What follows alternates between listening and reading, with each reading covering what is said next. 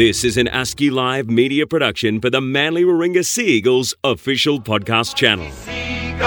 G'day, I'm Steve Menzies. Kenneth Richard Arthurson is player number 59 to play first grade for the Manly Warringah Sea Eagles, one of the most influential people ever in the history of our game. Peter Peters was lucky enough to catch up with Arco and delve into his illustrious career both on and off the field and the amazing legacy that this man has left at our club. Sit back and enjoy this four-part series. Manly, Manly, Manly is the chant you hear around the... And here's the man himself, the great Ken Arthurson. Ken, welcome. Let's start at the beginning. You're born in Glebe in Sydney on October the 1st, 1929. 10 years younger than you is your sister Jean, who was later to become a high achiever as Mayor of Manly for many years.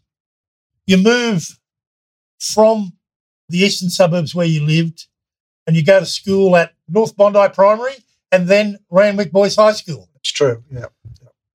And then you moved with your mum and dad and your sister to the Northern Beaches and you go to Manly Boys High School. That's right, yeah. Exactly. You joined Freshwater Surf Club and that's where your love of rugby league begins. Yeah, well, I played with Freshwater Surf Club in D grade. Both Roy Bull and I were playing together at that stage of the game. Yeah, that was under 16 competition, yes. How ironic that you go to school with Roy Bull at Manly Boys High, you play rugby league with him at Freshwater Surf Club, where incidentally you were the beach sprint champion at a very young age. And Roy goes on to become Manly's first local junior to wear the green and gold of Australia. Oh, look, he was a terrific forward, Roy, absolutely fearless. And he actually played first grade at the age, I think, of 18. In the front row? In the front row, yeah. And he never took a backward step. No, he certainly did. He really didn't. Yeah. The colours of Freshwater Surf Club are synonymous with the Sea Eagles because the maroon and white you're wearing now comes out of Freshwater Surf Club. Well, it does. We used to say at Freshwater Surf Club they've taken our colours, and they did, actually. Yeah, they really did. So you join Freshwater Surf Club, you play in their premiership-winning side that won the President's Cup, and that was a real help for Manly to enter the New South Wales Rugby League in 1947.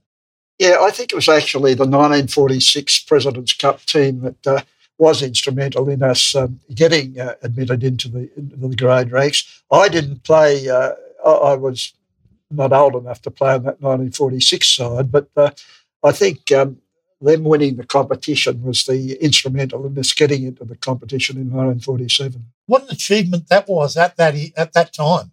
Well, it really was, and they were a great team, Manly, and they did a terrific job. And of course, as I say, by winning that was instrumental in us getting into the grade ranks. Okay, so what are your early memories of Brookvale Oval in 1947 when the side entered the New South Wales Rugby League competition? Well, Brookvale Oval at that time just had a huge racetrack around it, and of course the stands that are there now weren't there, obviously, and it was because I can remember playing South Sydney there, and they were absolutely packed around, sitting on the sidelines, and I can always remember we led in the last closing minute of the game. And South Sydney were awarded a free kick. And Johnny Graves was kicking for Souths at the time. And the try they scored was right in the corner. And to kick the goal, he had to move the crowd so that he could get back to take the steps up to kick the ball. And you wouldn't want to know, but he's kicked it from the sideline and they've got up and beat us by a point. Yeah. Okay. Now, North Sydney, who were to become our arch enemies, were not our enemies in those days. In fact, North Sydney helped greatly in Manly being able to enter the major competition. Yeah, well, look, I've always I've always been a supporter of North Sydney. I mean, I think, they were a good club, and I've always had a great regard. I was very, very sorry to see them go out of the league, to be honest. You make your first grade debut in 1950, and you played 41 games between 1950 and 1952, and Manly makes its first grand final at the SCG, and you're the halfback in that side. Yeah, that's true. That's an incredible achievement, isn't it? Well, for a side that's so young to make a grand final so quickly. It was. It was a tremendous effort on Manly's part. And as a matter of fact, I can recall the season very well. St George played Souths in the semi-final, who were the minor premiers, and they beat Souths. And we played Wests, and we beat Wests, and then met St George in the final. We beat St George, and we of course, but in beating St George, we had some terrible injuries for the following week when we played Souths in the grand final, because in those days the minor premiers had the right of reply. So Souths were still in the grand final, and we had a depleted side, really. Wally O'Connell, for example, was our captain and a terrific player, and he was unable to play, and other players played that were, they weren't really 100% fit. But that's not taking anything away from Souths, because they were a great team and they deserved to win, and they won the competition. They beat us that day, and that was, it was a devastating blow, because I thought after beating St George, we were going to be pretty hard to beat. It's a long time ago, 1951, but it was an achievement that I find it's almost like climbing Everest. It's so hard to fathom that this young club, with a locally produced halfback in yourself, made a grand final after just 5 seasons in the competition against teams that have been in since 1908. Yeah, well, it was a pretty good effort, and but look, it was mainly attributed, I think, to Wally O'Connell, who was an international and a Kangaroo captain, and a great player. As a matter of fact, when I was young, going to school, Wally was my idol. As a matter of fact, I used to follow Eastern Suburbs because he played for East at that time. So wherever they played, I went to watch him play, and to have the honour and distinction to play with a man of his calibre later on was a terrific boost for me. Well, Manly signed him as a captain coach, I recall, and because of the residential rule, he still lived in the eastern suburbs, they wouldn't let him play. No, they wouldn't let him play the first year. That's right, exactly right. Okay. You leave Manly after just 41 games, which a lot of people would find incredible. But in those days, and you had high hopes for yourself as a rugby league halfback, you wanted to go all the way. Explain how you ended up at Parkes as captain coach. You left Sydney with $5 in the bank. That's all you had. Well, that was really the deciding factor. I'd just been married at the time, and of course we didn't have any money. I think we had $5 in the bank. Was exactly how it was, and we were offered £400 to go, and I was offered £400 to go and play in Parkes, which was a heap of money in those days. So it was pretty difficult for us not to do it. And you also wanted to crack and also rep football. I did, and the country coach at that time asked me to go and play in the country because he certainly had me in mind to play for country, and so I did. I went to Parkes, and of course, I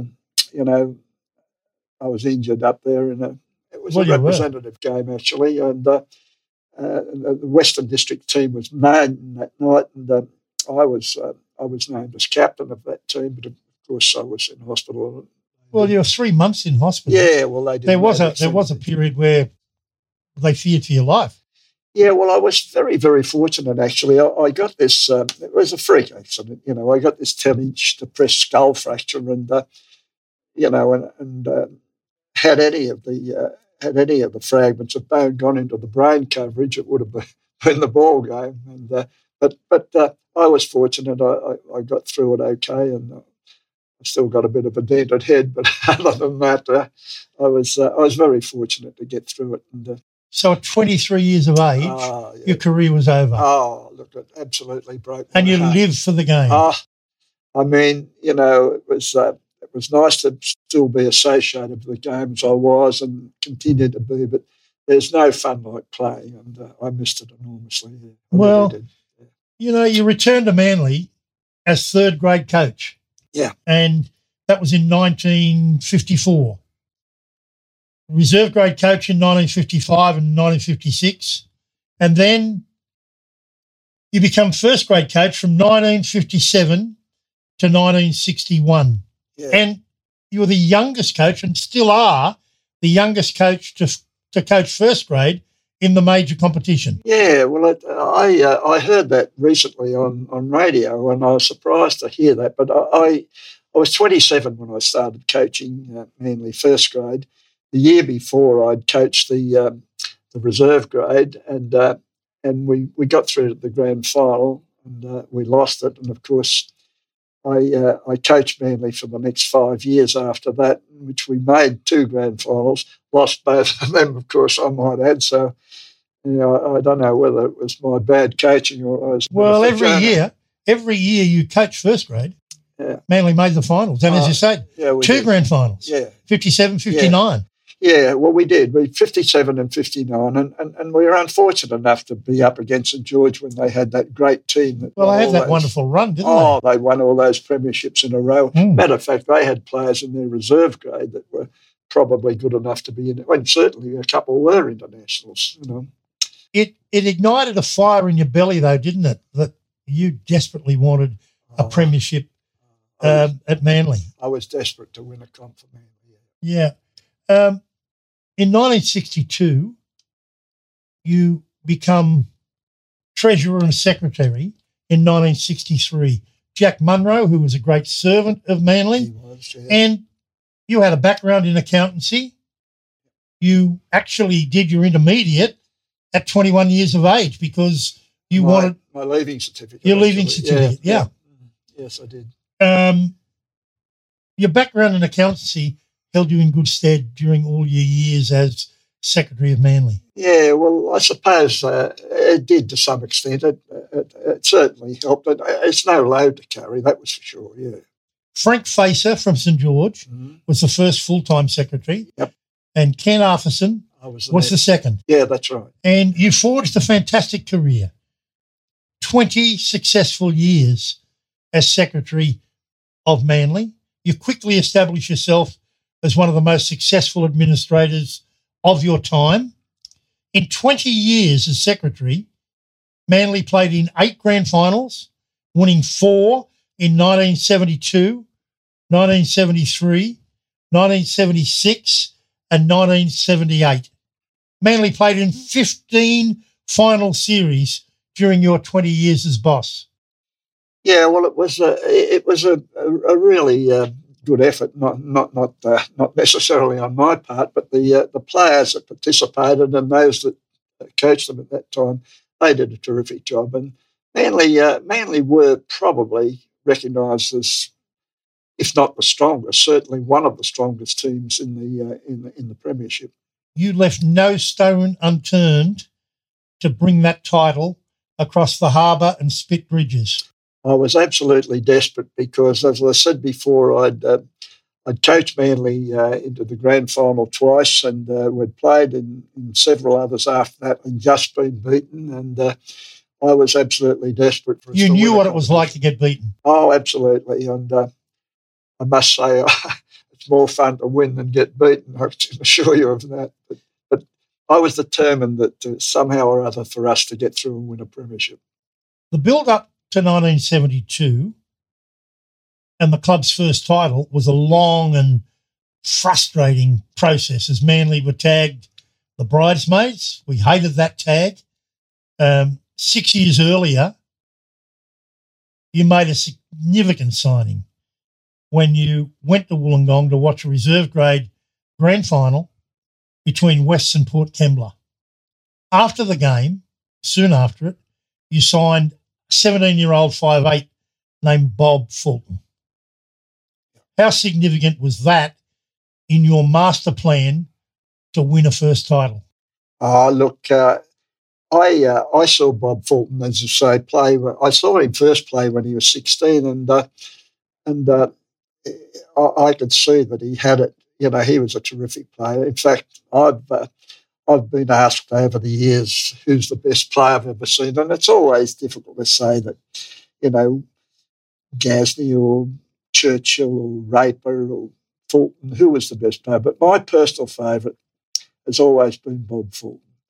He just had that incredible knack of being able to turn a game at any given time, and he was one of the first four people named as an immortal. As an immortal, and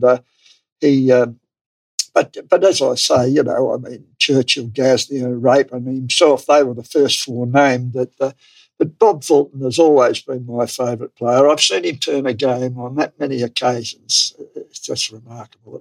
He really was a fantastic player, and he just didn't know how to not do his best. Bob, he was one of those blokes. What satisfaction did it give you, and right throughout your career, of when you signed young players and then they become a great player?